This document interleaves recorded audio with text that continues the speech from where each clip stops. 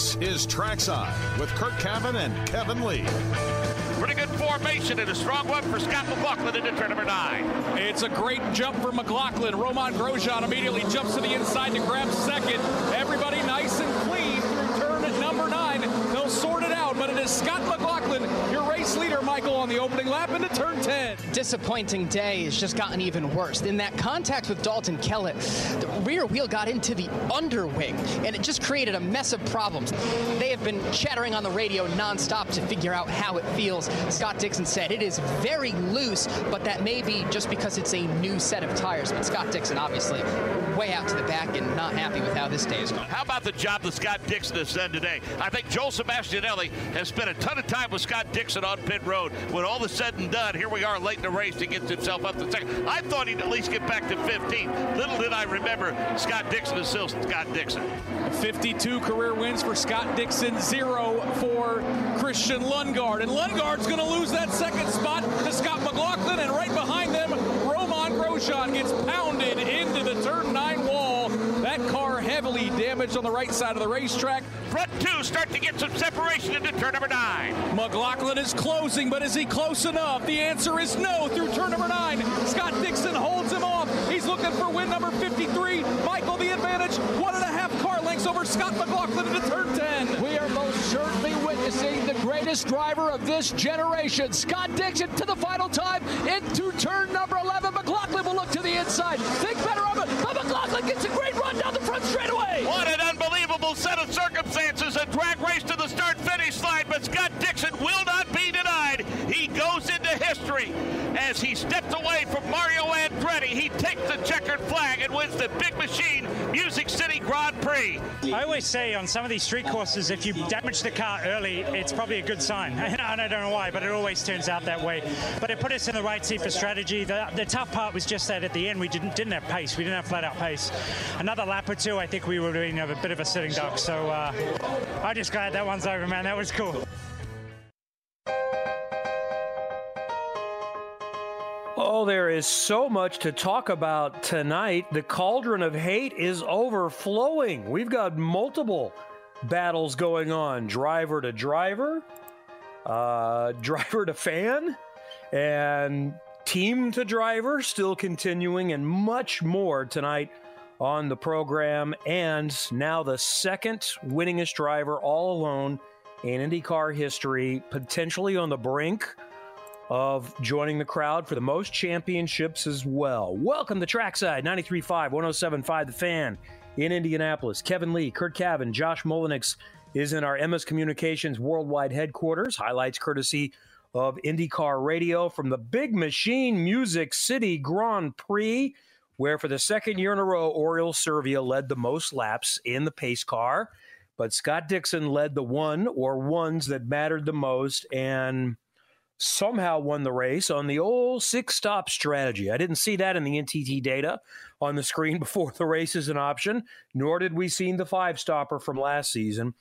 So I think we'll just get to the big story first, and I'm not sure there's much new we can say about Dixon. We will again, and we'll get back to that in a moment. But let's talk about the event, and let's talk about everybody's asking about, is the track itself. Is this too much? Or is it just the right amount of chaos to bring some people in and say, hey, I want to see some more of that?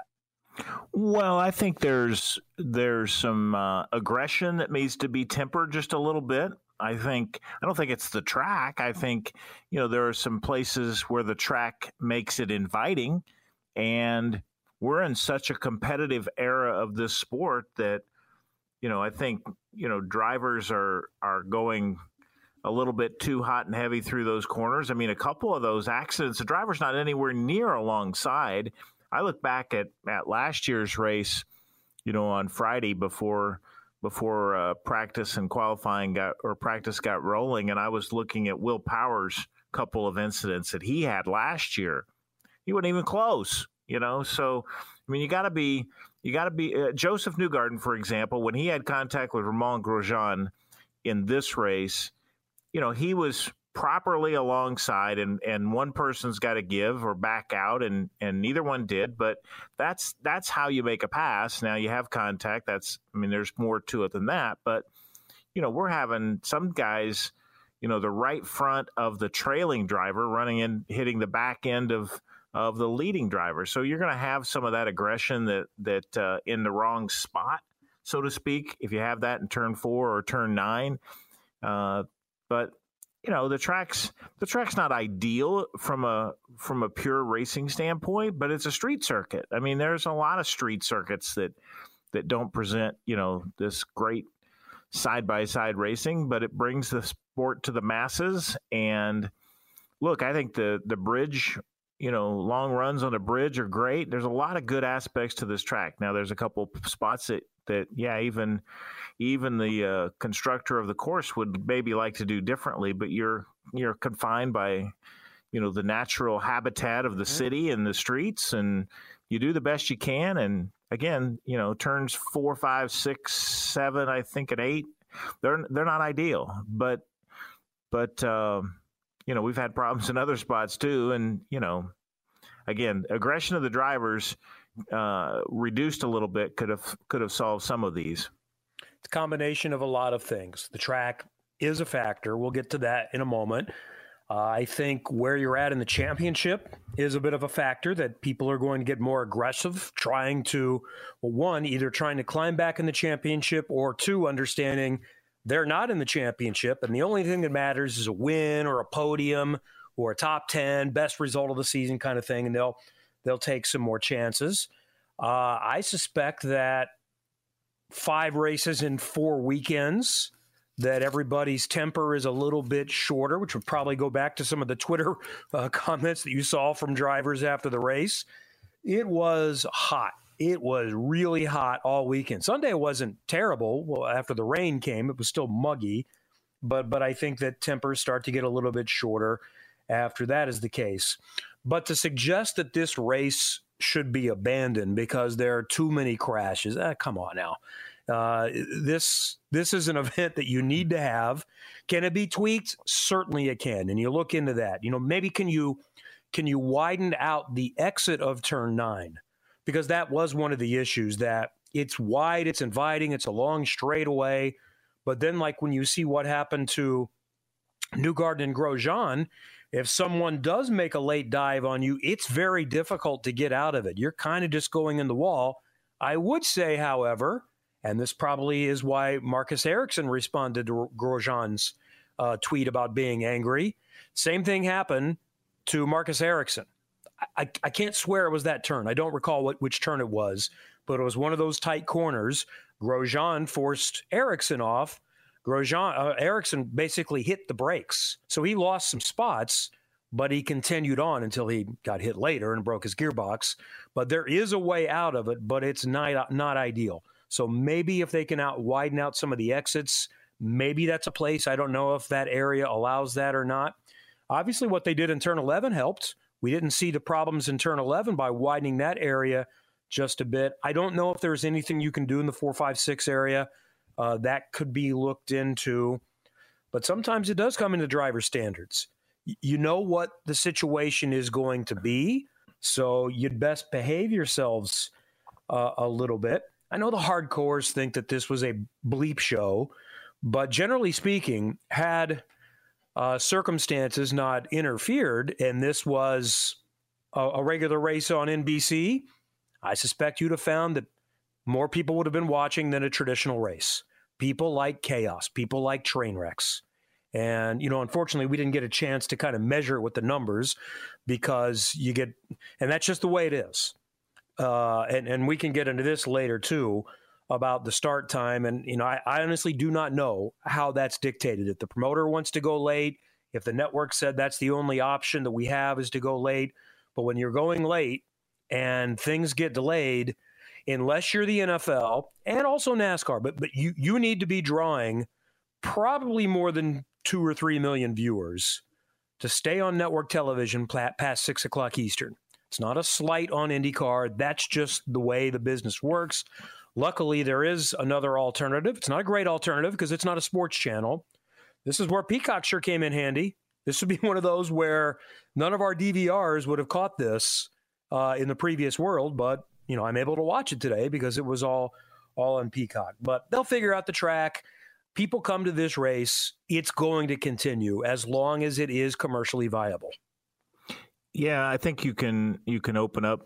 I don't know about a couple of. I don't know all the corners because I haven't looked at them closely to know where there's some extra room, and it may be such that, like turn 11, the place to widen it is on the left side, driver's left, as opposed to driver's right. So you have two options, and either one might help the situation. But when you go into a tight corner and you can't go too wide sometimes, and so if you can, you both have to respect each other. And I think you raised several good points. One, Grosjean has become a target within the sport. I mean, other drivers aren't willing to cut him slack as much as they would have maybe last year. I think that seems apparent. The second thing is, you're 5 races now into a 4-week, window, and that's people are tired, and it's competitive, and you're getting toward the end of the season, and guys who haven't won races are trying to win them, and guys that some are in some cases driving for their jobs, and others are going for a championship. And then you add in the heat. The heat all weekend was such that even if it was nicer on late afternoon Sunday following the rain, you're right, it was still muggy, but people were tired at that point. They had to be. It was hot, and you're sitting in that race car, and your nerves are probably at their end. And I'm not surprised. It could have been cleaned up just a little, and I don't think we'd be having this conversation if we have a couple fewer incidents. But it's 2 years in a row, and these drivers are still trying to figure out how to race this venue. By the way, they basically made it to lap 22 with just one caution. They made it through the start of the race. They made it through the first restart, and then it was after that they just couldn't get through restarts. But boy, it does leave you with something to talk about. And I was just listening to Scott Dixon when he was on with Jake and Kevin this morning, and his response was, I think we need to look into making this the finale. And that's an interesting conversation because, one, it's awfully hot. And, I saw a question, and I'll get to some Twitter questions in a moment, people saying the crowd looked like it was a little bit down this year. I know that there were fewer grandstand tickets sold. I think it was fully sold out. If not, it was really close last year. And I know at least leading into the weekend, there were more grandstand tickets available. The suites were sold out. And one of the reasons might be, well, one, first-year event, one of the grandstands wasn't built when people showed up last year on Friday, so that hampers it a little bit. But mostly, too, I don't want to sit in those grandstands all weekend. It was hot up there. So people decided to either get general admission or do walk-up or whatever the case may be. This is one of those, if you could figure it out, could you do a temporary light situation and run it at night? Now, you're not going to be on NBC. We've already discussed that. But I'm not sure that if the alternative is to go head-to-head, this is something that needs to be talked about within the IndyCar offices and with NBC, and a deep think needs to happen. Because even if you didn't get bounced to CNBC, the rating was not going to be as good as it could be because, again, you were going head-to-head with NASCAR.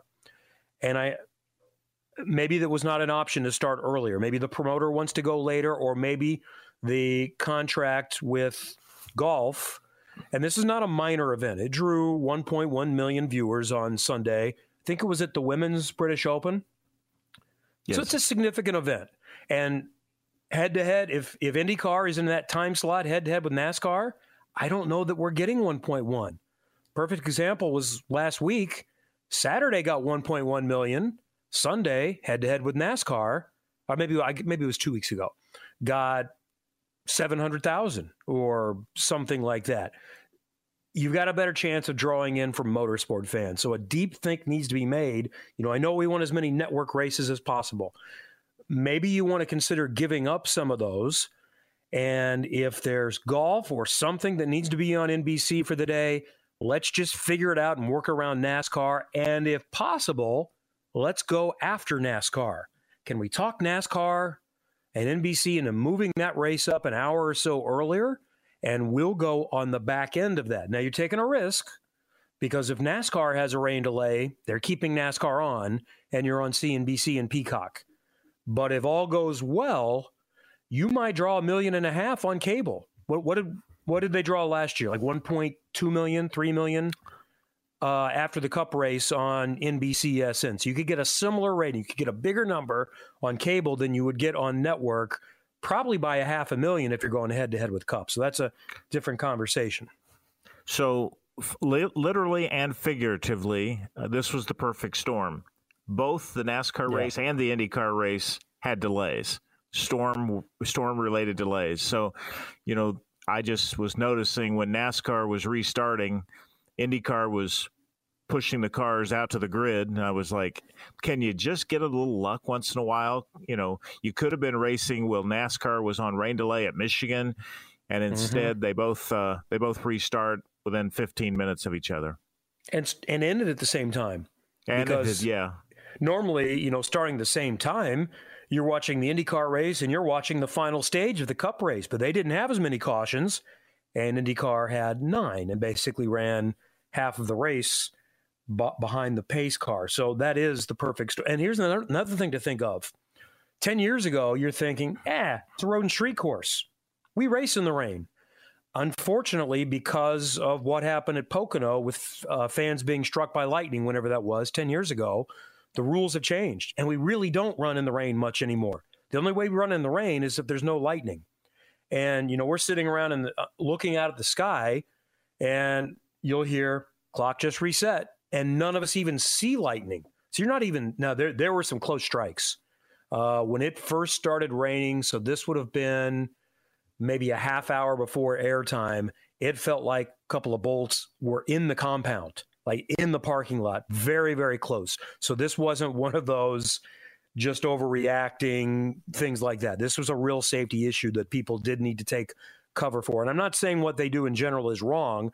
I'm just saying it's tougher to run in the rain now because you don't even see rain in the area. You don't even see lightning in the sky, but it's within 8 miles and they've detected it. And that's the way the rules are, probably mostly for insurance and just about being smart.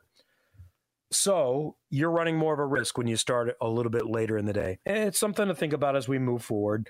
But in some cases, chaos is fine. I know it's not right. And if your favorite driver was impacted, that's not fantastic. But the fact that we saw a guy running pretty close to last that had the air jack apparently failed. Just learned that hearing Scott in this interview a few minutes ago, replayed. He had damage in the car. They couldn't get the wheel off. Starting mid-pack anyway. He wins the race. Rossi and Herta are a lap down. They finish in the top 5. Newgarden's outside the top 15 with what seems to be like the last restart, and so on and so forth. Sometimes that's kind of fun. Yeah.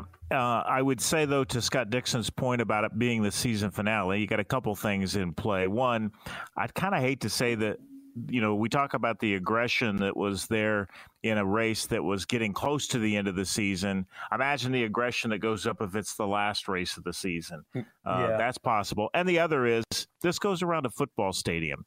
And last I checked, they play football in the fall, and it starts about the time that last race of the season would be held unless you got it done by Labor Day, which most of us don't really care for. So ultimately, I don't think this has got much of a chance to be the finale if we're talking about, anything beyond the first weekend in September.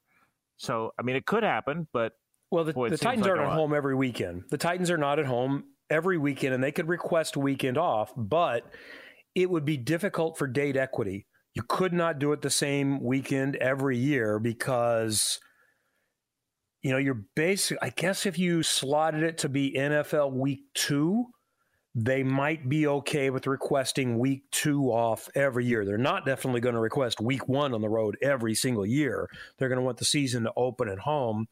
But also, I believe that sometimes the NFL does a hard no on that. You can request things, but it's difficult. That was one of the issues with the Baltimore race, I believe, is that they couldn't guarantee the date that was preferred with the Ravens in that area, and that was probably low down the list, but it was one of the reasons that brought that race to an end.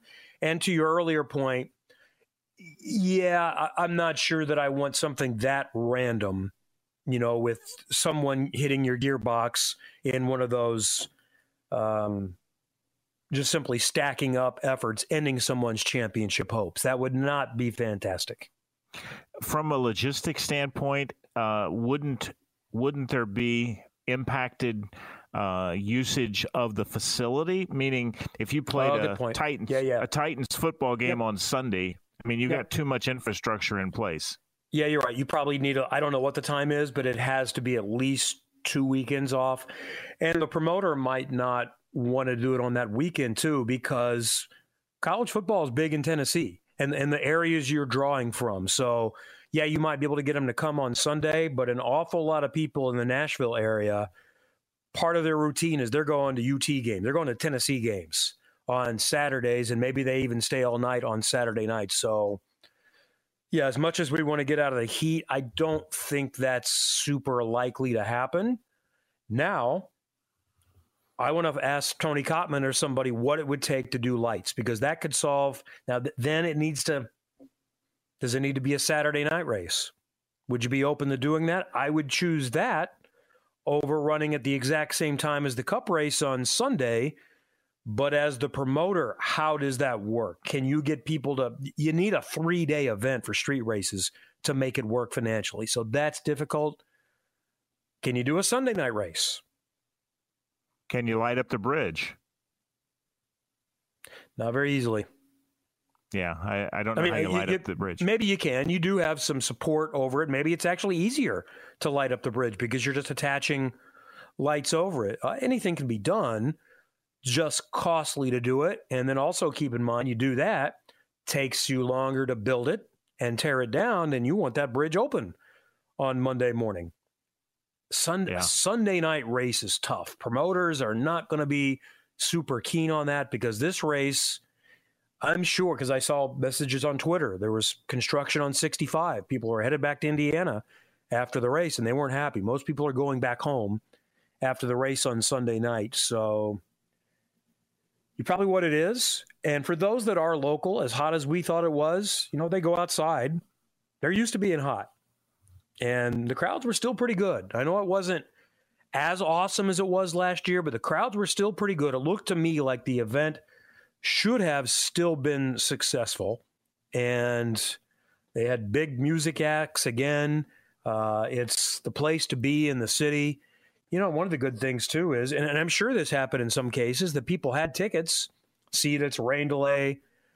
They're thinking of still going to the race because they're literally a 10-minute walk away, and they just decide to stay in Tootsie's the rest of the afternoon and watch the race on TV and don't make it over. But they bought a ticket, so that's not the worst-case scenario. At least you're still selling those seats.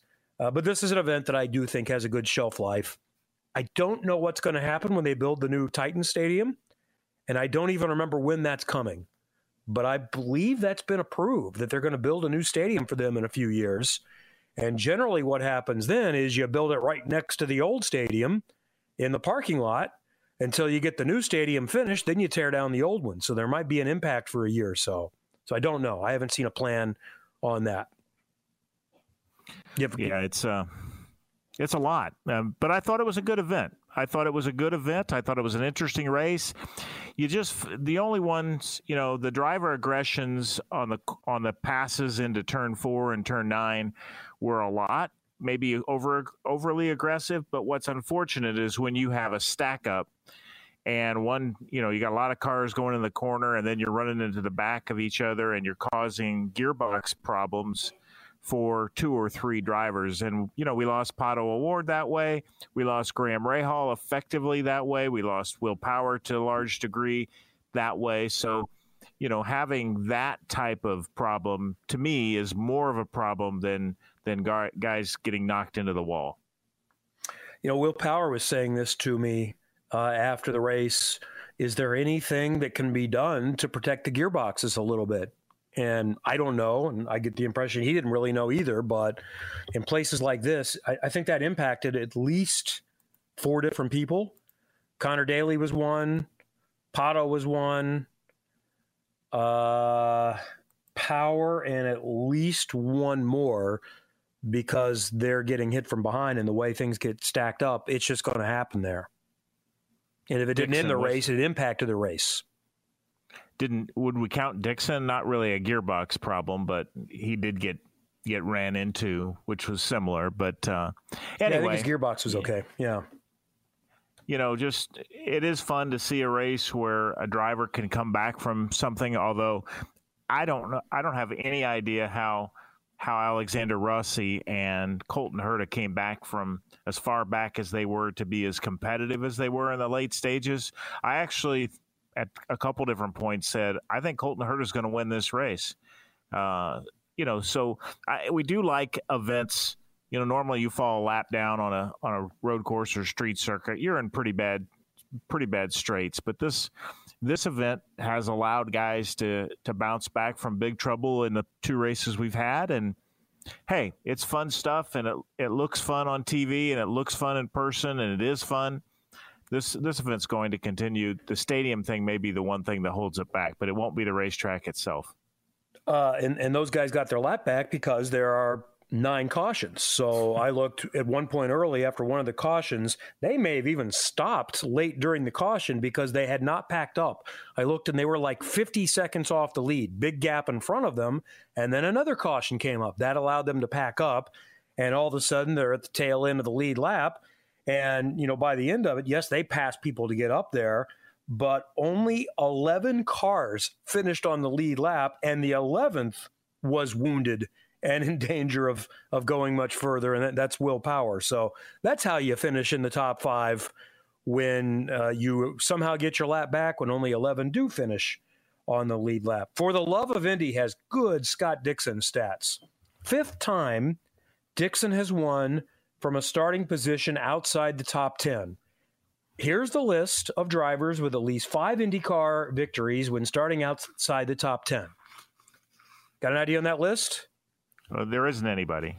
Scott Dixon. That's it. That's the list. Yeah, and that's how the tweet reads. And then he says, I looked this up a few years ago. Dixon has 5. Bourdais, Al Jr., and Weldon have 4. And then there are 11 drivers with 3. Dixon is also the only driver to win multiple times when starting outside the top 20. Nazareth in 01 for his first win. His first win was that way, yes. I think he started 24th. So I'm going to need to find that on YouTube and watch that one. I don't imagine I was watching that race live. I don't recall it. And then Mid-Ohio, I do recall that one in 2014. And that's one of those where, yes, he was good, but the caution came at the right time and he cycled up to the front. And our official stat master, Arnie Schrieben, tweeted, before today, when Dixon became P2 in the all-time IndyCar win list, the last time a driver took sole possession of second, July 1st, 1984, when Mario won his 37th at the Meadowlands to break a then tie with Al Unser Sr., who was still active and won maybe 3 more races, I think it was, before he was done. So those are good stats of the day.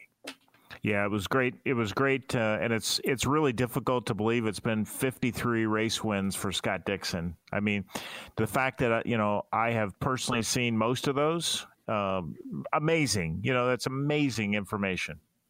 And one more from Chad 200, Chad Smith, Dixon this year. And I mentioned this in our meeting before that we might want to have a graphic on this of what he's done to stay in the championship mix. And I'm pretty sure it'll be a graphic in a couple of weeks. 16th to 6th at Long Beach, 13th to 5th at Barber, 21st to 10th at the IMS Road Course, 13th to 5th, Iowa 1, 18th to 4th, 2, 20th to 8th at IMS Road Course 2, and 14th to 1st at Nashville.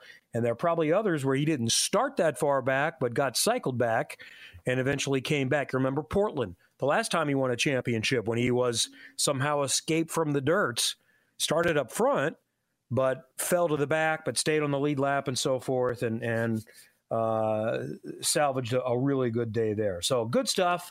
We'll get into some more of this in a moment. Yeah, just to follow up on that, I looked it up today. He's only had 2 races where he didn't improve his position, and one of those was the Indy 500, where he likely would have finished where he started, and the other one, he only lost 1 position during the course of the race. So he has been consistent and on the move in every race. And he's aware of qualifying. Yeah, and he's aware of what the Indy 500 did. He quoted the number in that interview we just heard before we started that I'm sure you can find online at 1075thefan.com or on a podcast somewhere. I forget what it was, but he said 76 or 72 or whatever. I lost 76 points to Marcus Ericsson. So, if he winning, you can't assume, but he was pretty close to assuming, but something doesn't go wrong. He's finishing in the top 5 in that race, and he's up by 30 or 40 points at least in the championship right now. We'll get into more from what happened in Nashville. Oh, we've got more statements with drivers with uncertain futures. We'll get to that and try to figure out what that means, and much more, including your tweets coming up at KevinLee23, at Curt Cavan, Trackside 93.5, 107.5 The Fan. Hi, this is Scott Dixon, and you're listening to Trackside on 93.5 and 107.5 The Fan. All right, there's a lot more to talk about from this race, the good, the bad, the sometimes ugly. But this isn't our official news of the day from Circle City Speedway and the Speedrome. But Jenna Fryer had a little tweet storm is the wrong word. It's what is it when you package 5 of them together? A thread, I guess. Yes, that's the word, a thread, which I don't know how to do. And she does. And it's a statement from, as she said, statement sent to me on behalf of Felix Rosenqvist. Do you have it in front of you? I getting it. You on that. Yeah, you should have. I'll have it here in a second. Well, maybe we'll split it up because it's so long. So I'll get started. A recent media report suggested that I do not have a contract in place with Arrow McLaren SP past 2022, which is not true. I do. Whatever my future holds. Oh, no, that's in this order. I have a great relationship with Zach Brown and McLaren, and they have always been very transparent and fair to me. I understand Zach has some tough business decisions to make and holds an option on my services for next season. We agreed on a plan for me within the McLaren family and mutually announced it in a June statement. I stand by what we announced in June at the time. However, since then, I feel I have found my form in IndyCar and have made my desire clear to Zach in recent weeks to remain in IndyCar, as I feel I have unfinished business, and my desire is to compete for the IndyCar championship. That doesn't mean I'm not excited about Formula E, as it's a great championship that I have competed in successfully. I recognize there is a lot of speculation at the moment about many drivers and where they will be next season. All I want to do is focus on my IndyCar racing, the balance of this year. Whatever my future holds, I will decide with Zach, who has been nothing but extremely fair and understanding with me. I will not be commenting further on my future plans until I know what they are and prefer to focus on the final 4 races of the IndyCar season. End. Well, that clears it up, doesn't it? Go ahead and tell me what's happening now, Curt. Got no idea. I think this is one of the silliest things that's ever transpired. I appreciate that Felix is committed to Zach and what Zach's done for his career, and they give him the second year and talking about options for next year, and of the understanding that things aren't settled yet, and it kind of blew up as a bad PR talking point for the team and for Felix and for Zach and for all parties involved. And what a mess! It's a mess, and I can't believe we're down this path this far. Didn't it say somewhere in this release or this tweet quote thread, focus on the final 4 races? Yeah. Has there been an extra race added? No, there's only 3. Or this was written for him on Friday and they forgot to send it out until Tuesday? More likely, yeah. More likely. And I say this because I'm a big fan of Felix and I really, really like him, and I felt for him because he's always told me what's up, on the record, off the record. And I said, there was a report this week. What can you say? And he just smiled and said, I really can't say anything. I'm going to focus on what's going on. I can't say anything. I said, okay. So if that first statement, I obviously hadn't really thought through it at this point. If the first part of this, because I was giving him a chance to tell the national TV audience this report is not true. So they obviously weren't willing to refute that. So here were my theories going into the weekend after the story came out last week from Racer.com. So they announced that McLaren is picking up the option on his contract, 2 months ago. Has it not been executed by McLaren? And it's gotten to the point where the Rosenqvist camp is getting concerned that, hey, they keep signing drivers. Technically, they could throw me out of my ear and I have no job for next year, and it's going to be too late. So I will say this. That was one of the things that Felix had told me before that original release is I have an option, or they have an option on me. It is a team option, and it's late. So it's not like one of those June 1st, July 1st. I got the impression it's like a September 1st or October 1st after the season is over. And I just asked Zach, can you do me a solid? Can you let me know what you want to do? So if I'm not invited back, I have time to go find something else. Because if you wait until the exact date of that option and don't pick it up, I got nothing because all the seats are going to be gone. And then that led to the option has been picked up. But was it just announced? Because technically, the letter of the law in this contract, as I understand it, would be it does not have to be firmly finalized by the team under the prior agreement until whatever that is, September 1st, August 31st, September 31st. I don't know the date. That was part one, that maybe he's just getting concerned, and it was his camp that leaked this out because they want it known, hey, before you fill all the seats, this guy might be available. Second thought was, and maybe this is it, because Felix sort of alludes to that in this. He says, basically, it's going really well in IndyCar, and I want to stay, and Zach understands that. And I even said this to Felix, and I said, I know you can't comment, but here's one theory I have. Maybe Zach is going to do you a solid if he does not need you in IndyCar, and you get offered another ride, maybe he'll let you out of his contract. And I said, you don't need to comment, because I know you can't, but that's the other theory that I have out of this. And then part three of that, what's his relationship like with Chip Ganassi after leaving? Could he go back there? His manager is Stefan Johansson, who manages Scott Dixon. So if anybody can mend those fences, if they need to be mended, I don't know. I got the impression the team wasn't super happy that Felix left. They thought he was going to stay, but as I recall it, they couldn't guarantee 100% and make the firm offer because they were waiting on, maybe it was NTT Data, to get them re-signed that particular year. And he had a firm offer for maybe even more money. And he said, I got to take this because you guys don't have the sponsor signed and can't 100% make me the offer. So maybe all is well there. And maybe there's been some conversation that if Palou does get out, or maybe they're more likely to let Palou out to go to Arrow McLaren SP. And we talked to Zach Brown. Zach thinks he can find another Formula E driver. Maybe the whole plan of this really was we just want insurance in case we can't get Palou in IndyCar.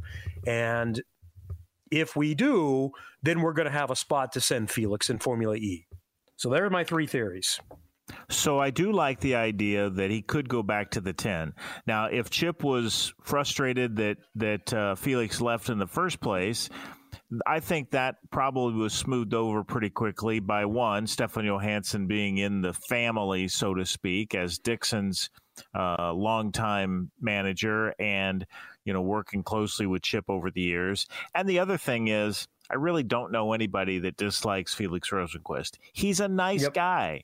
He's a nice guy, and Chip can be a little, touchy at some point, prickly. But Chip ultimately, would like a guy like Felix Rosenqvist who doesn't cause waves, who just drives a race car. Yes, he probably took an offer that was too good to pass up, and I bet in the days after that contract was signed, I think Chip probably said, I'd have done the same thing if I was Felix. So I can't imagine he couldn't go back. I do like that as a possibility, more so than a lot of the other options that I've dreamed up in my head.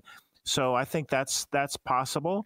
But I would think that Felix might do well not to share that possibility with Zach Brown, given that he's not exactly on great terms with Chip, or it seems that way anyway. They're not best of buddies, so maybe he might keep that one a little close to the vest. Well, maybe that helps encourage Chip to release Palou if he's got an acceptable replacement for him. It's essentially like a trade. Yeah, it might work out that way, but it's just so strange. And this press release, or this statement that was made, I mean, I don't know. It's smart. So because Felix is so nice that we all keep asking him, and I asked him once, and then I didn't ask him the rest of the weekend. And he went to the press room on Friday and first said, "I'm not going to talk about this," and then proceeded to talk about it a whole lot, and even went down a path where he said, I'm paraphrasing, something along the lines of, I feel all of this going on might be impacting my team, and it's one of the reasons why we've had some things go wrong. Did you read those quotes? I was surprised by that. I was going to try to pull them up just to see if I can get them directly. But, yeah, I was surprised he said that. So I don't agree with that. I don't either. But I can see where he thinks that. And I asked some people that were in the team meeting what the team meeting was about. And it was more about, last year was about performance. We needed to do the big things because we just weren't quick enough. Now we've ticked that off. Now we're failing on some of the small things like the brake dragging, apparently, or something like that the week before that cost him speed on the road course. So let's just refocus on everything. I highly doubt it's impacting crew members with the uncertainty of their driver. They like their driver. If anything, they're going to want to work harder to keep their driver. But it's not like the program is going away and they're going to lose their job next year. It would just be a different driver would be in that seat. I get how Felix is going down that path. He's just kind of, sometimes like I do on this show, you just start talking and you start coming up with theories, and maybe you hadn't fully processed that. And along the way, the team said, you know what, we're going to help you out here. Let's craft some sort of a statement to make us all look better and stop talking about this so much as we go into the final races of the season. Now, I'll leave one last thought on this, on the whole thing with the Palou versus Ganassi situation.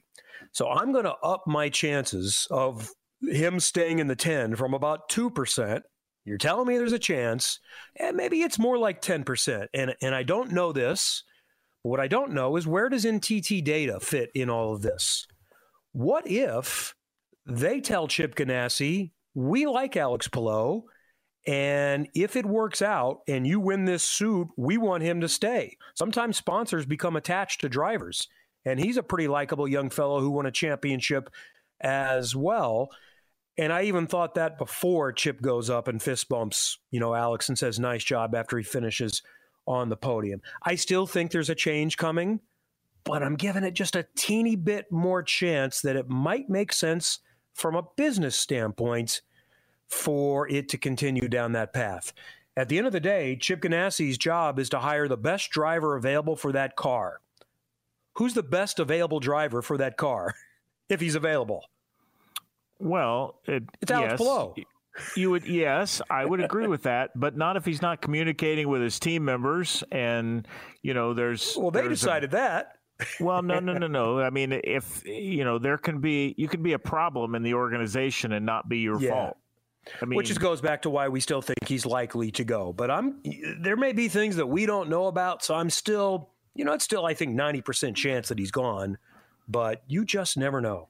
I think with each passing week, I feel better about the chances of him staying, but I'm not up anywhere north of much more than 10 or 20%. I mean, I think it's still very low percentage. Yep. All right, we're behind. We've got plenty of other things we want to get to, including how the Big Ten TV rights might impact IndyCar, huh? We'll get into that before we're done on Trackside. Hi, this is Felix Rosenqvist, and you're listening to Trackside. I love it that Josh has got the perfect read for the moment. Hey, the racing action at the Tom Wood Group Indianapolis Speedrome, powered by Lincoln Tech, stays hot as they get closer and closer to the World Figure 8 Championship 3-hour endurance race in September. And this Saturday, it's a night of stock car racing on the historic 5th Mile Oval, capped by the always exciting, wild, and unpredictable late model Figure 8. The Speedrome features family-friendly action, great food, free parking, and outrageous fun. Adult tickets only $10. For more information, speedrome.com. And Kevin with the news of the day. Well, let's do some road racing veterans doing some stock car racing. Marco Andretti is going to be in NASCAR in an Xfinity race coming up at the Roval in Charlotte in October for Scott Borchetta's Big Machine team, the number 48 in the Xfinity Series. Kimi is coming back to NASCAR. He'll be at Watkins Glen in Justin Marks' car in their Project 91 for European drivers and such in the Cup Series.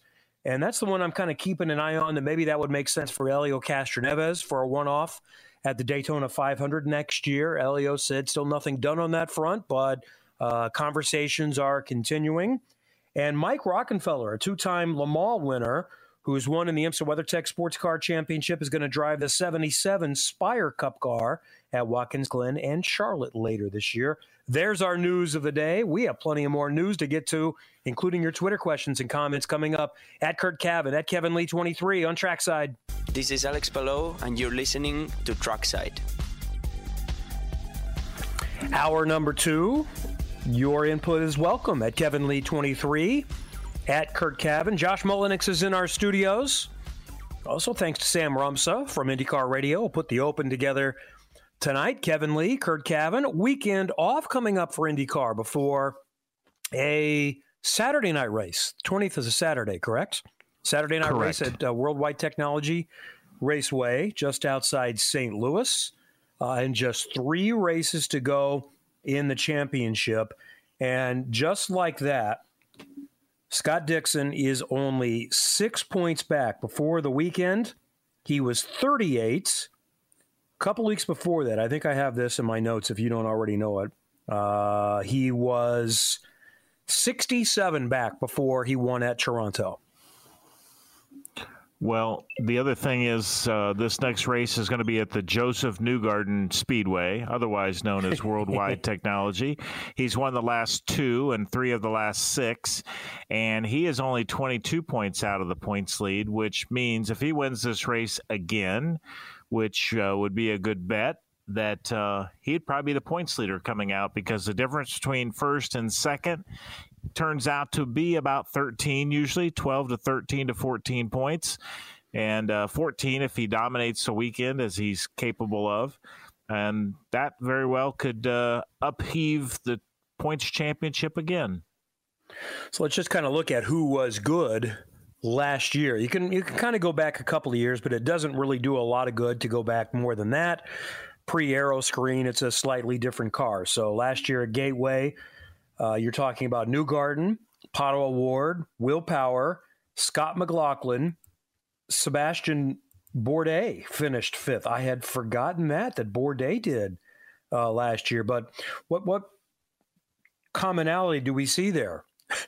The 3 Penske drivers all finishing in the top 4 of that race. And all 3 are still championship contenders. Sato finished 6th. Hunter-Reay, Pagenaud, who was also with Team Penske, Ericsson, and Harvey, the top 10 last year. Then let's look at Portland. Ganassi, 1 and 3. Palou won. Dixon finished 3rd. Rossi finished 2nd. With Andretti, they do not have a championship contender. Rossi is still mathematically alive, but they don't have a championship contender. Jack Harvey finished 4th. That was basically an Andretti car as well. Newgarden finished 5th. So he was the best Penske in that particular one, and it started 18th. So I'll have to go back and review that one. Power started 14th, finished 13th. McLaughlin started 15th, finished 9th. So it looks like, at least from last year, the Penske cars were not fantastic. Now, maybe there was a red or something random in qualifying that we'll learn once we get a little closer. And in Laguna Seca, I do remember the Andretti cars being really good. Rossi started up front, tangled with Herta early in the race. In fact, he and Herta started on the front row. Herta won the race. Palou finished second. Grosjean third. Rahal fourth. Pato fifth. Ericsson sixth. Newgarden started 17th, finished 7th. Power started 3rd, but finished 26th. I'd have to look back at my notes specifically to see what happened to Will in that race. So do we glean anything as to who the favorites are based on most recent activity at the upcoming tracks? Well, you would start with the fact that Team Penske needs to make hay next weekend at St. Louis. That would be the first thing I would draw from it. The second thing I get from that discussion you just presented is that I didn't hear Marcus Ericsson's name in any of those. So that would be a concern, even though he's a Ganassi driver. And yes, Palou won Portland with Dixon, third, and they qualified on the front row. That doesn't mean that Marcus feels as comfortable there as the other two. But I didn't hear Marcus's name. I also didn't hear, a couple of the others, Pato O'Ward being one, although he's further down in the championship now in like 7th. But Joseph needs to make hay this week. Will Power would be doing well. Power has a win at Portland. None of the drivers in the championship mix have a win at Laguna Seca because Colton Herta has won both of them since IndyCar's raced there. And, none of the other guys had raced there much at all, if at all. So it's, it really still is Penske versus Ganassi, clearly. And I think you would say that Portland would be a Ganassi track based on last year, and Penske will be a St. Louis track, a gateway track. Worldwide Technology Raceway. Let's get the name right. So Power had a mechanical early on at Laguna Seca last year, so he was fast. Ericsson's been okay at these final 3 tracks. Not in the top 5, but not far off. I remember he was pretty strong at Worldwide Technology Raceway. Started 6th, finished 9th. Finished 7th at Portland. Finished 6th at WeatherTech Raceway Laguna Seca. So he's kind of in the mix, but he's in that position where, at some point he's going to likely need a win here moving down the stretch. So the championship right now looks like Dixon trailing Power by 6. Ericsson right there, 12 back. Newgarden, 22 back. That's all close enough. That's a half of a race right there in the top 3. And I would say Palou, 33 back, is still very much. Now, it's a little tougher to beat 4 people and make up that difference, but they're there. And then it's a long shot for McLaughlin and Pato O'Ward, 58 and 59 back. So we'll just make this prediction. I don't think this is too far out to say. The last real championship contenders, when we get to Laguna Seca, will have won one of these 2 races because somebody in that championship mix is going to win Gateway and maybe not and or Portland, meaning I think that the guy who's in the driver's seat at Laguna Seca will have won one of these 2 races because there's a lot of extra bonus points that come with winning a race, and that might just be the difference. I don't know if anyone still has test days left over. I think there might be some testing still available. Is anyone going to make the trip out to Laguna Seca? Probably. Somebody's probably saved something. Probably. I haven't seen the full testing for the rest of the month, but I can tell you that the rookies and Dalton Kellett will be testing this week at Gateway, and so they will. I think that's Thursday and Indy Lights on Friday, but there are no veterans other than Dalton Kellett at this test. And that does not help any of the championship contenders. So where was it last year? Was it when Newgarden won at Gateway? Maybe. There was one where I remember him giving McLaughlin credit because he used one of his rookie test days to help him last year. So that's an advantage. If you got a rookie you think highly enough, maybe even if you don't think that highly, there might still be something that the engineers learn. But the Ganassis don't have any rookies. Jimmy is not a rookie anymore, so that would have been an option for them last year. The Penskes don't have any. Now, the Andrettis do. but they're not in the championship mix. So, they could use Devlin for a testing situation. McLaren wouldn't have anything there with Pato or Rosenqvist. Pato and McLaughlin, their chances, they need to win the next race to have, as I said last week, I don't see either one of them, anybody that far back. This was more speaking of McLaughlin because Pato wasn't that far back until what happened on Sunday, but nobody that far back is realistically going to do it. But what I can see is them being mathematically alive in the final race to where, if you're 35 back, I guess technically you could be what? Well, now it's 5 points. 5 points is what you score if there are 26 drivers in the field. So you are talking a 49-point difference potentially, right? You could score 54 in a weekend. That's right. So if you're within 49 and have tiebreaker with more wins, or say 48 going into the last race, you are going to be mathematically alive. But you better be second.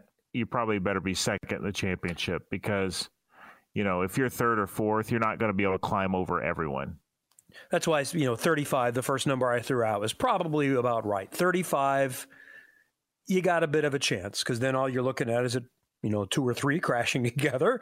You win the race and you're right there. So it is going to go down amazingly to the final race yet again. It certainly appears, unless, one of these top 2 or 3 start rolling off. And I just don't see that happening. I don't see anyone winning the next 2 races because it's been too tight. Everybody's been too good, too balanced for anyone to run away with this. So I'm going to say over, under, having a legitimate chance in the last race. Maybe go beyond that. Just say mathematical. I'm going to say 4. 4 are going to have a mathematical chance at Laguna Seca. I don't think I could, even if I wanted to or was allowed to bet on who might win this championship. But I'd take Linus Lundqvist to win the Indy Lights title. Would you like to have the field? He's 84 points up with 4 to go. No, I think he's more than that. Yeah, he might be. I think he's like 95 or something like that. You want the field? Yeah, Huh? No, it's done. Sorry. I probably won't say that to open the show next week, but it's done.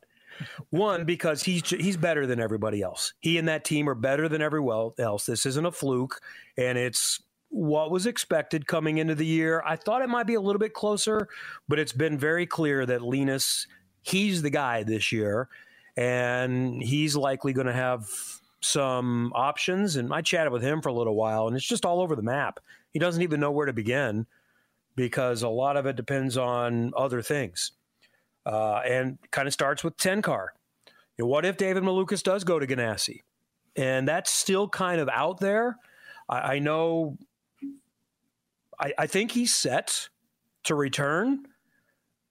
But if an offer is made for a buyout, and I don't know, because Chip Ganassi's not going to speak about this, if they would make an offer. But if Dale Coyne is offered a significant amount of money for that contract, I got to think if I'm Dale Coyne, I'm taking that. Maybe he wouldn't, but if I'm Dale, I feel pretty good about getting compensation for the first time for one of the guys that I've trained. He helped train Alex Palou, wins a championship the next year. How many different guys have left Dale Coyne Racing and moved on to somewhere else, and Dale gets nothing out of it? Good for him that he's got the option done, if it is what we believe it is, and it's locked in, that it would require some compensation for him to get out, either from David's dad or from the new team or a combination there. I have no idea if Ganassi wants David Malukas. I just know that's kind of the common thought when you go around and ask people, not other media types, people that make these decisions or people whose opinions our listeners would trust. And David Malukas' name is mentioned a lot. Callum Ilot's name was mentioned a lot. And now several people have mentioned to me, hey, what about Felix Rosenqvist? What about, could he get back there? That one makes a lot of sense in the 10. But going back to Lundqvist, he can't get very deep in anything because he doesn't know who has a seat. If Malukas were to leave, that'd make an awful lot of sense for him to just slot in there in that situation. Because I do think HMD would stay. I believe David when he says my dad wants to be at least a co-entrant and maybe more eventually. So I think they just simply separate. The kid goes his own way. In some ways, that might be better for him. And the dad continues on with a business relationship, and they hire the guy that has won an Indy Lights championship with them. That would make some sense. And then what's going to happen at Foyt? They've got at least one opening. I'd keep an eye on Benjamin Peterson. I think we've seen him around there for a while. I think he probably has the budget. I don't know if it's a done deal or not, but that's what I suspect will happen. Benjamin Peterson is going to be in the 14 car next year, and this might be a decent option for Foyt. Hopefully they sign him to a 2-year deal. And Kirkwood was never going to sign 2 because he knew that he was likely to have the option at Andretti, and maybe already that was done. That's one of the lingering questions. We still don't know. When did he agree to terms with Andretti? Was that at the end of 2021 or was it early on? My guess it was last year, because this was maybe it had to wait for Rossi. So I guess it starts with when did Rossi tell them he wasn't coming back? I don't know when that date was, but I think they pretty much knew by last November or December that he wasn't going to be returning to Andretti. I think you're right. I think Kirkwood's known for much longer than we'd realize, but they didn't have maybe some of the particulars lined up until Rossi informed them of his decision to go looking elsewhere. So then it became easy to put things together. But I just wonder, how would Andretti grade what Kirkwood has done this year? I mean, he's had a fair amount of incidents, some his fault, some not. He's had some bad luck, some his fault, some not. And I just, he hasn't had the smooth season that I think we expected him to have. I know it's not one of the top tier cars, but it'd just be interesting to know how they thought he's performed at Foyt. There's a little bit of a mixed opinion on that, again, in the paddock. Generally, the consensus seems to be they would have no concern. And of the people that I've chatted with about, I haven't asked the Andretti people, so this isn't anyone inside their camp speaking, but the general opinion has been, no, he's going to be fine. He's fast. He's pressing. He's, luckily for Andretti, he's getting this all out of his system before he moves up to their program. But there have been a couple of people that have said, boy, I bet Andretti's looking, how do we get out of this? Well, we should want David Malukas or see if somehow Christian Lundgaard is available, which I don't think he is. He's staying with Ray Hall, Letterman, Lanigan next year. But it is of interest. And think about this from Foyt's standpoint. They're paying an awful lot of crash damage right now to develop a driver who's leaving them in 3 races. That cannot be comfortable. That, yes, he can help them on the engineering front, and I think he has. I think he's led them in a direction. I believe Kyle Kirkwood leaves Foyt Racing and the 14 car a little bit better than when he arrived. And that seems odd, knowing how good Sebastian Bourdais is, but I would say the same is true with Sebastian Bourdais. That's how much they had to go, is that Bourdais helped them get to a spot last year. Kirkwood continued that. And in some ways, maybe Kirkwood advances it because Bourdais likes a certain kind of car that not everybody likes. And that was difficult for them to come up with. Whereas I think Kirkwood is, a little more open to trying some different things. And they've, I think, found some things down that path. So I think they're better, but still, that's got to be hard. And you even wonder, do they think, they're on the brink of both of their cars missing the leader circle. I think they're last and next to last in points. Boy, I hadn't looked at that. They're not going to have a leader circle program. And this theory has been thrown out there, not by a Foyt person, but do you put, it was more before the Iowa race, thinking this is what's coming up. J.R. Hildebrand is going to be good at Iowa. You suspect he'd be good at Gateway. You suspected Kyle Kirkwood. Actually, I think Kyle did pretty decently at Iowa, at least in the first race, and then I think he crashed in the second one. But do you put JR in that car like Andretti did a couple of years ago with Hinchcliffe for Zach Veach, just trying to get the $1 million for the leader's circle? Because frankly, your chances might have been better with JR than they were with Kyle, coupling with the fact that he's leaving you at the end of the year. Now, I don't know if that was ever thought about, but it was something that people just threw out there and said, I wonder what's being thought of in the team. Obviously, it didn't happen. I doubt it happens because I think there's a good relationship between the team and the driver. But it's just not happy. That's not good. I was trying to see how far off he was, if that might make a difference. And he's 15 points behind 23rd in the driver's standings. I don't have the entrance standings in front of me, but 15 points in the driver's standings, which are usually mirror pretty close. I don't know of any exceptions to the rule down in that part of the lineup, but the ones that, let's see, I don't think the Jack Harvey car would have more points because of wherever, and actually the Jack Harvey car would be higher because yes. Santino finished in the top 10 at Texas, the best finish of that car. So where did Santino finish that race? Jack had his best finish of the season this weekend in 10th, which still is at least the same as what Santino did in his one race for the team, because I'm pretty sure he finished in the top 10 at Texas, and I will find that. He finished 9th.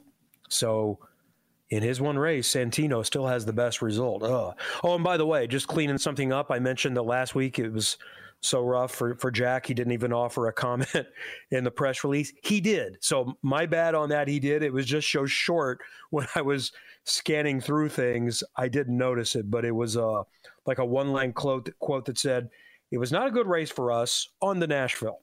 So I was glad to see it went better in Nashville for him. And on that same front, this is how bad it was going for Scott Dixon. I kind of led into the Victory Lane interview. I wasn't covering Scott this weekend, so I didn't even try to talk to him all weekend. But I was told that he wouldn't talk after qualifying, and it was very short conversations before, that he was generally pretty grumpy with how things had been going, which has kind of been a theme. I think he's been a little bit disappointed about some decisions made at times, some mistakes made at times, and then everything goes wrong in the race. That's not the team's fault in most cases. I mean, he ends up in victory lane. So, but that's another guy. Dixon had no post-qualifying quote. There were quotes from the other three drivers, and whoever in PR was in charge of that was probably like, I ain't going over there. He's won 6 championships. We'll let him be, and we'll just send out the release as it is. So we'll see what other things we need to get to coming up in just a moment. I know I have several other nuggets I want to spend some time on, and we'll check into the Twitter inbox. Kevin Lee 23 at Curt Cavan, Trackside 93.5, 107.5 The Fan. Hi, this is Will Power, and you're listening to Trackside. At Kevin Lee 23 at Curt Cavan. On social media, let's see here. Let's go back and go through a few things. Indianapolis Motor Speedway Radio Network fan account says, paging Curt and Kevin to this thread. Let's hit it. And says, I invite IndyCar to enforce rules 9.3.7 and 9.3.8 anytime now. And before that, from at Cocky Andretti, interesting reading the post-race comments, tweets with Joseph after this similar incident 2 weeks ago. He should probably be like other drivers and create a parody account if he wants to continue this type of behavior. Do any drivers have a parody account? I know of people in the industry that have parody accounts. Well, I'm sure they do. I'm sure somebody has one, but it's not operating under at Curt Cavan, I can tell you that. So, okay, so this is going back to the one before. So Cocky Andretti is annoyed that he says it's interesting that people have campaigns against bowling and then support something like this. And it was the tweet with Joseph clapping back at Santino spelling his name wrong, saying, at Penske, we care about the tails. It's Joseph. I'm not sure that falls into the line of bullying. I believe Santino's going to be okay. And then what he's referring to, I guess, here, I don't know what 9.3.7 and 9.3.8, maybe it has to do with comportment and representing the series, but that likely goes to, so we had the cauldron of hate overflowing with what? Sato versus Devlin DiFrancesco. I don't know how Kyle Kirkwood and Malukas felt about their contact. Grosjean against Newgarden. Ericsson versus Grosjean. Joseph Newgarden versus the guy on Twitter. Colton had a nice clap back, too, as well.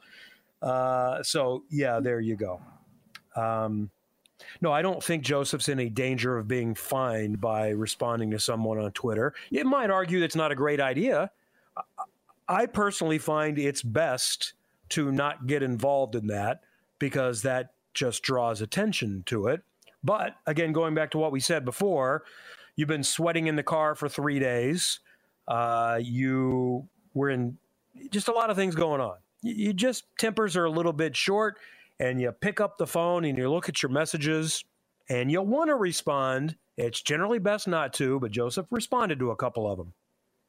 Yeah, by the way, 9.3.8 has to do with conduct detrimental to the sport. You know, being respectful to each other, threatening an official, those kind of things, calling into question the integrity of the sport, you know, just comments like that. But I don't see anything that's crossed the line here.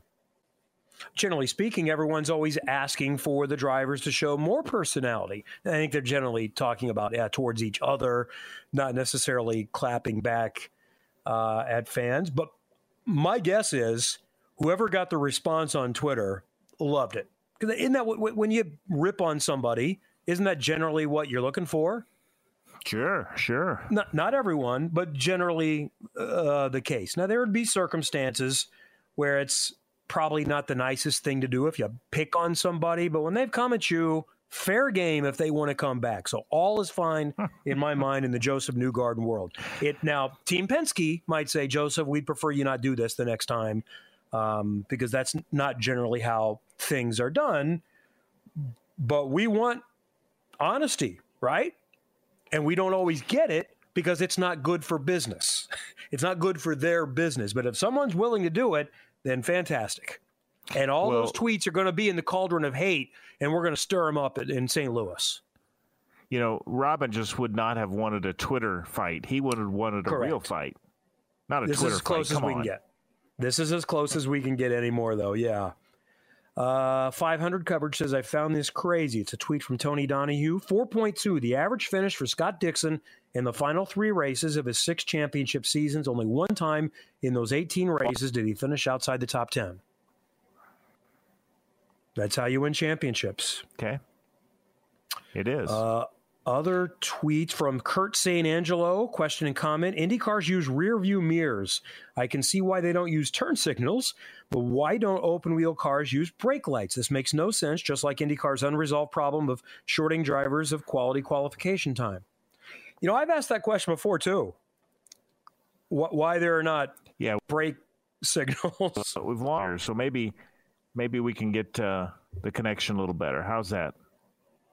What's that? Yeah, your connection got a little garbled there, just a little bit. So Josh, talk in my ear. If it's no good, we'll just I'll sign off and come back on. He says we both sound great, so it's on your end, Curt. Okay. All right, so I'll talk amongst my. So brake lights. So one theory I would have is, you know, what determines on a road course making a successful pass is outbraking the guy in front of you. And I don't imagine cars in front want the guy behind to know when they're braking. So that might be part of it. I don't know that makes a difference. You see them slowing down. So I'm going to ask this question again. Why can't we have brake lights? I know it's been told to me before. I'd really love to have some sort of hazard light. This is when it came up, when someone runs out of fuel in the Indy 500. Like, was it Mike Conway they did? Or no, it was somebody in front of Mike Conway. Was it Ryan Hunter-Reay?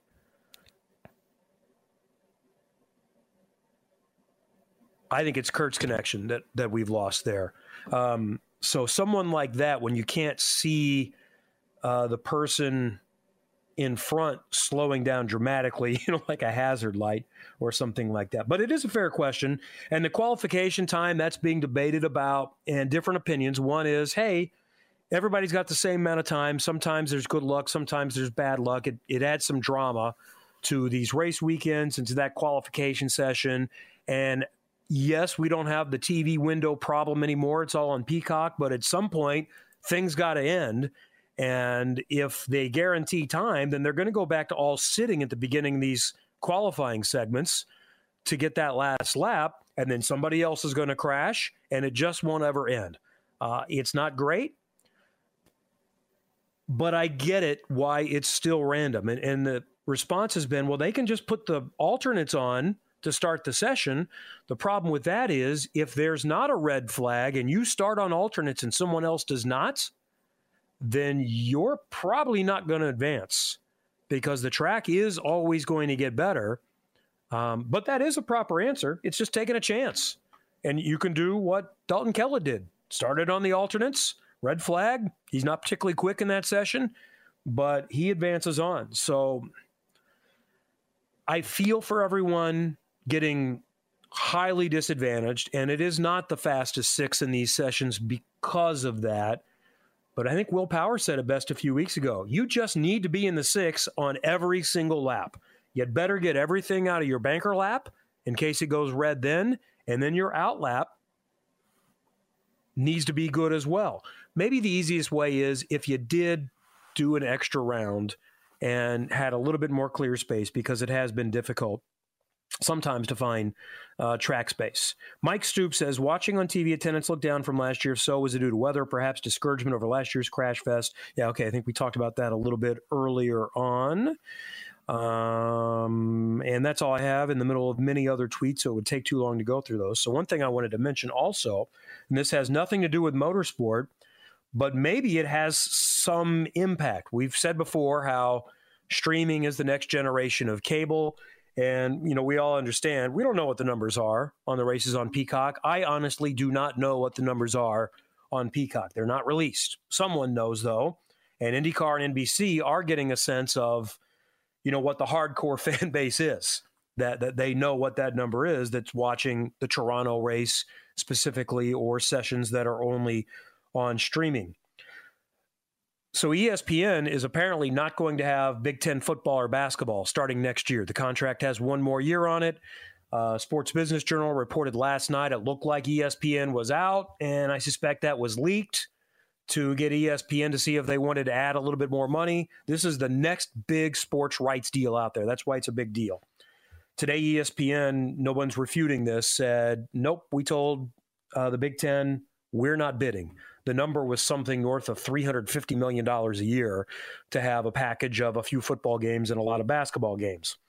It's not official yet, but SBJ reports that it's going to be Fox. We knew that. And the rest of the package split between CBS and NBC. So that gets NBC back into some different sports, which is always good to help that cause. And the report says that some games will be on Peacock. And my guess is we're talking about basketball. I'd be surprised if any football games are on Peacock, but maybe. I doubt it, because I think Big Ten Network takes the games that aren't as high profile. So that's good because it adds more people finding a reason to pay $5 a month and being able to navigate Peacock. And I also think as it's used more and more, the dexterity of the app and other things will come along. I find some of the TV apps super handy, like YouTube TV is very user friendly. And I've seen improvements in Peacock since it debuted a couple of years ago. And I think the more and more it becomes a quote mainstream unquote type of platform, then I think that will be to the better. So I haven't seen that official yet, but that I think would be good. And hopefully we get news on that in the coming days. All right, we'll see what we missed. We'll see if we have Curt with us and more when we come back on Trackside. Hi, this is Joseph Newgarden, and you're listening to Trackside. Okay, what have we missed? We may have time to get back into the box score to talk about some others in a second. We've got some more schedule news. So the IMSA WeatherTech schedule and all the IMSA schedules came out last Friday night in the State of the Series address at Road America. I think I mentioned last week on the show, we knew from SRO when St. Pete was going to be, that it was going to be the first weekend in March. We learned that the Detroit Curt IndyCar weekend is not going to include the WeatherTech series. I thought I had heard it was, but maybe I just heard it's going to include IMSA, which it does, but only the top class of the Michelin Pilot Challenge. And that's apparently going to be a one-year thing, and they will hope to add it if they can in 2024. But the big problem is that many of the IMSA WeatherTech teams and drivers, especially drivers, would be competing in Le Mans, which I think is the next weekend, and they basically need to be there by Sunday morning. And so they can't race on Saturday and get there by Sunday morning. And this is a special year. Next year is the 100th anniversary of the first Le Mans, so things even get started maybe a day earlier. So that's one of the reasons for that. I saw another racing series put out a schedule that says they're racing in Nashville next year, August 4th through 6th. So that tells me that's when the IndyCar weekend is going to be. And as I had been hearing, WeatherTech was not a part of the Chicago NASCAR race, and they still haven't decided which IMSA series is going to be with them. I suppose it could still have a WeatherTech added, but they announced the WeatherTech series like this is pretty firm. It's still 11 events. What did they do? Sebring. We don't think it's going to be an impact with IndyCar, but we don't know. We have to see what's going to happen on that part of the schedule. But there weren't too many major changes other than the confirmation that Mid-Ohio is going away and Indianapolis is coming in. As for an IndyCar schedule, I've not asked anyone, but my guess is we're probably looking, somewhere in a month or so. Maybe it's ready by the end of the season. I don't think there are many questions other than Texas Motor Speedway. That's the one that I'm not certain about. I think it's going to happen, but that's the one that probably isn't signed at this point. I would guess that discussions didn't really get started until they see how Iowa went. And, is this an option? Do we want to co-promote it? Do we want to take it over? What's the situation there? I think I expect everything else to return for next year. I don't know that they're all signed, but I expect everything else to be back next year for IndyCar. Yeah, I feel like this looks like a very similar schedule to what we have in 2022. We didn't say the Indy 500 ought to be May 28th. I think we know that day, and I'm sure you can find. I think you can find when the Long Beach race is going to be. They normally have that put out, so I think you can do a Google search and see when next year's Long Beach. In fact, I know that's the case because I already tried to get a hotel to have a second hotel room, and they're already like $1,000. So everyone knows when that date is going to be, and they're all non-refundable. Back to the box score. You were asking me this. One of the guys that was on his way to another really strong performance. He was doing okay, slipped back, but then timing of a pit stop moved him back up to third was Christian Lundgaard, who lost 5 spots in the final lap and a quarter. That's unfortunate. He really had a podium day going, and I thought there was a chance he was going to jump Dixon on the last restart or two. He had 2 shots at him, I think, and I thought he had a chance to win his first race, and then gets passed by McLaughlin for third, and then on that restart loses 2 or 3 positions, and then lost a couple more on the next lap, the final lap, the lap and a half to the shootout, but. It's unfortunate. He drove better than 8th place in this one. He was third going into that last restart after the red, lost a spot into 9. And essentially the way that seems to happen is if you try to stay in it and contest the spot, you're going in the wall. If the guy on the inside doesn't give you a lot of room, so you kind of have to back out. And he essentially had lost 3 spots by the exit of 9. And then he lost 2 more spots in the final few corners of the next lap with some hard chargers going by him. Felix Rosenqvist got by him at the end. I had mentioned on the broadcast that he was the only one that came in on the next to the last stop with, like 5 laps to go and took sticker alternates. So we only had to run like 2 laps on those tires. And then Joseph Newgarden, who we see was quite motivated, also got by him at the end there. But still a really impressive run for him.